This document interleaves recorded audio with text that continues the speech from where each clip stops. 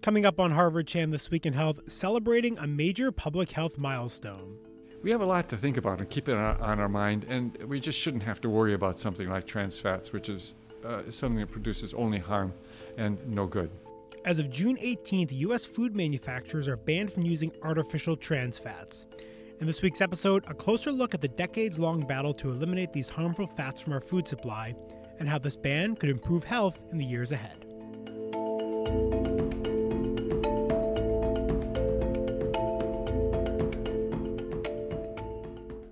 Hello and welcome to Harvard Chan This Week in Health. It's Thursday, June 21st, 2018. I'm Noah Levitt. And I'm Amy Montemuro. Amy, this week we're marking a major public health milestone. As of Monday, June 18th, U.S. food manufacturers are banned from creating products with artificial trans fats, which are found in partially hydrogenated oils. This trans fat ban is a culmination of decades of research and work. We started our scientific work back in the late 1970s, and by 1992, 93, the evidence had become quite strong that trans fats were harmful to human health. First, we saw for heart disease, then for diabetes, and now many other conditions like dementia. That's Walter Willett, professor of epidemiology and nutrition at the Harvard Chan School, and one of the many public health researchers who helped expose the harms of trans fats. Trans fats were introduced commercially in the early 20th century and quickly became ubiquitous in the United States. At one point, the Food and Drug Administration, or FDA, estimated that 100% of crackers, 95% of prepared cookies, and 80% of frozen breakfast products contain trans fat. And Willett says that at peak usage, industrially produced trans fats were likely contributing to about 50,000 early deaths each year in the United States. In this week's episode, a brief history of trans fats. We'll explore how they became such a mainstay in American foods, the work to expose their risks, and the public health impact of eliminating them. And we begin in the late 19th century in Europe when the process of partial hydrogenation, which produces trans fats, was discovered. French chemist Paul Sabatier was actually awarded a Nobel Prize for his discovery that metal catalysts could be used to precipitate this process of hydrogenation. Walter Willett says trans fats quickly found their way into the food supply as a replacement for liquid vegetable oils. And he says a major reason was cultural. The food supply was dominated by Northern Europe, which traditionally relied on things like butter and lard, as opposed to the Mediterranean, which used olive oil. People didn't know what to do with this liquid vegetable oil, which the process for extracting that from seeds had become much better a couple of decades earlier. And if we had a dominant Southern European food supply, we would have taken that liquid vegetable oil and put some green food coloring in it, an olive flavor, and sold it for olive oil, sort of an alternative to olive oil. We needed to have something that was a hard fat, so we could have margarine, which looked like butter, and Crisco, which looked like lard. But the other major reason involved the partial hydrogenation process itself, which destroys essential fatty acids. These are part of the structure of every cell in our body and also play a role in regulating critical biological processes such as inflammation. But products containing these fatty acids tend to go bad if they sit on store shelves for weeks or months. So by replacing these fatty acids with trans fats, it allowed foods, particularly baked goods, to have a longer shelf life. When you combine that with the low cost of partially hydrogenated oils, compared to butter, for example, it became an easy choice for manufacturers. But Willett says the health community actually shares some of the blame here, too.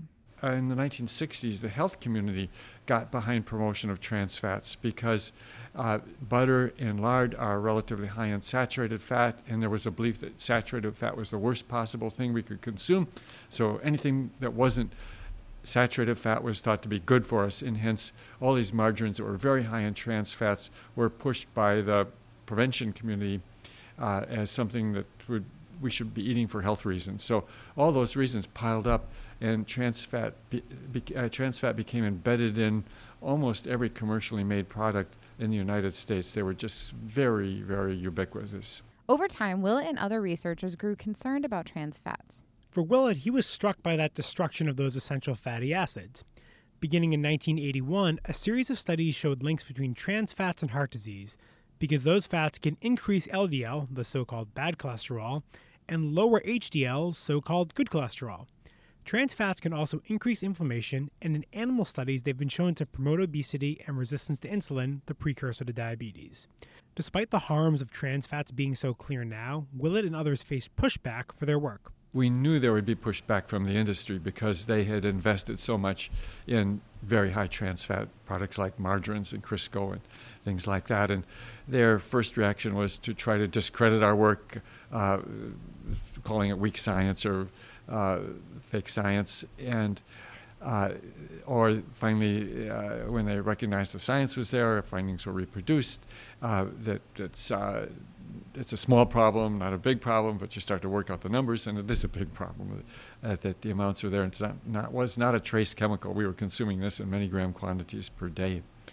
But I was unprepared for the pushback from many of my colleagues in the scientific nutrition area that many people had made their careers on eliminating saturated fat, and they thought this stuff about trans fat was a distraction from the real problem.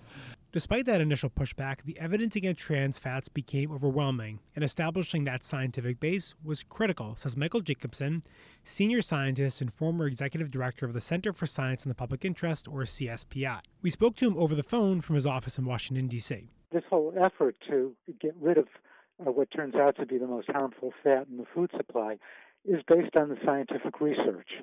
And what we've tried to do is we'll look at the mismatch between the scientific research and government policies.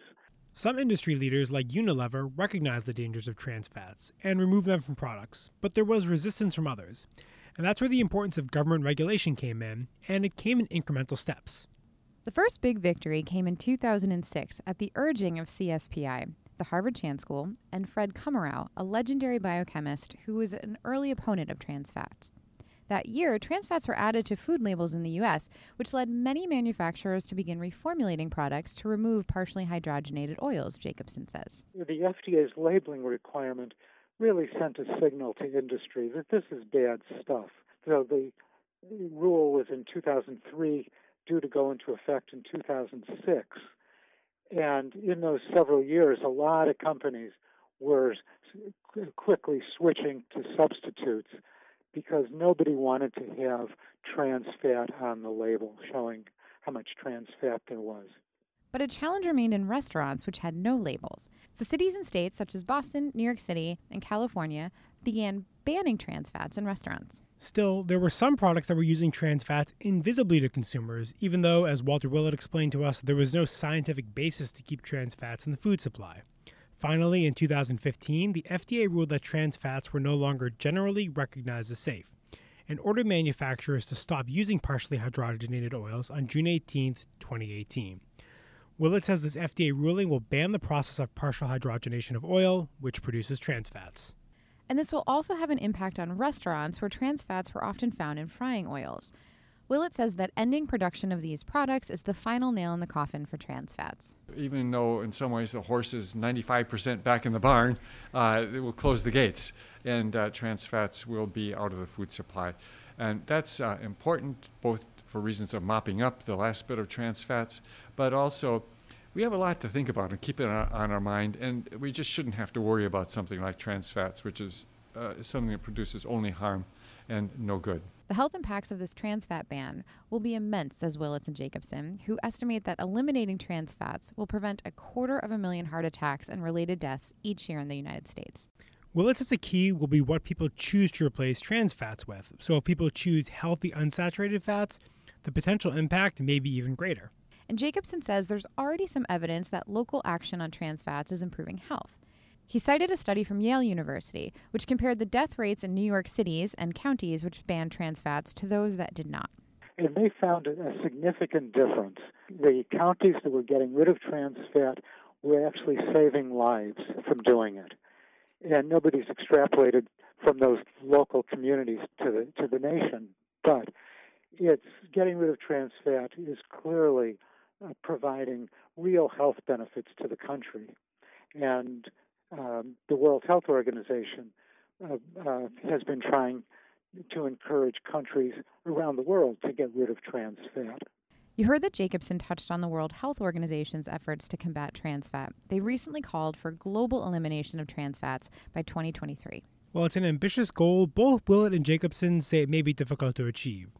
One factor is that the WHO does not have any regulatory or legal authority, says Willett. So they're advisory, but they carry a lot of weight in many countries. So we know it's possible to eliminate trans fat. will be more challenging for some of these countries because they don't have the scientific resources, they don't have many times the financial resources to make this transition. So fortunately, Michael Bloomberg has set up a foundation that is meant to support these low and middle income countries in helping them make this transition. The good thing is they have a lot of experience to borrow upon because the United States is not the first country to eliminate trans fat. Denmark did it about a decade ago. Chile now for quite a few years has been trans fat free. So there's a lot of industry and technical experience that can be used by other countries as well. Eliminating trans fats is a major nutritional win, but there are still other battles to fight. Two key ones, reducing sodium levels in food and limiting sugar-sweetened beverage consumption. Willett says that a clear lesson from the work to eliminate trans fats is that it's not an easy path from the science to the policy change. Sodium also represents a tricky challenge compared to trans fats or sugar-sweetened beverages. With trans fats or sugar, there's clearly a harm, so the goal is to drive those levels to zero. But sodium is an essential nutrient, so Willett says the key is finding a sweet spot where sodium levels don't negatively impact health. But the approach here needs to be the same, to attack salt at the manufacturing level, says Michael Jacobson. That's because it's much harder to get consumers to make better health choices on their own. If you can impact the food supply, you don't have to worry about the dietary practices of individual consumers. You go upstream and make those changes. Eating more fruits and vegetables is a little harder because in most cases, consumers have to make a decision every time they go to the grocery store to buy more fruits and vegetables. Switching from white bread to whole wheat bread is easier than eating more fruits and vegetables because you just switch from, you go to the bread aisle and you buy a whole grain instead of a white bread. Willett says the fight over trans fats represents something important about nutritional epidemiology, that it will always be a bit of a work in progress where new research is needed to assess the effects of diet on health and then to craft healthy eating recommendations. When I started essentially looking broadly at this issue of diet and health back in the 1970s, I realized we were being given messages, avoid this, eat that, and you scratch the surface, and there was almost no evidence to support that. So what we've tried to do is build that evidence base, and that isn't built over just a few years. Many of the effects of diet take decades to play out and turn up as increased risk of heart disease or cancer or something like that. So we and others have then started large long-term studies like this, and we have a lot better basis for providing guidance. We're still working on details and nuances. There's still definitely plenty to learn.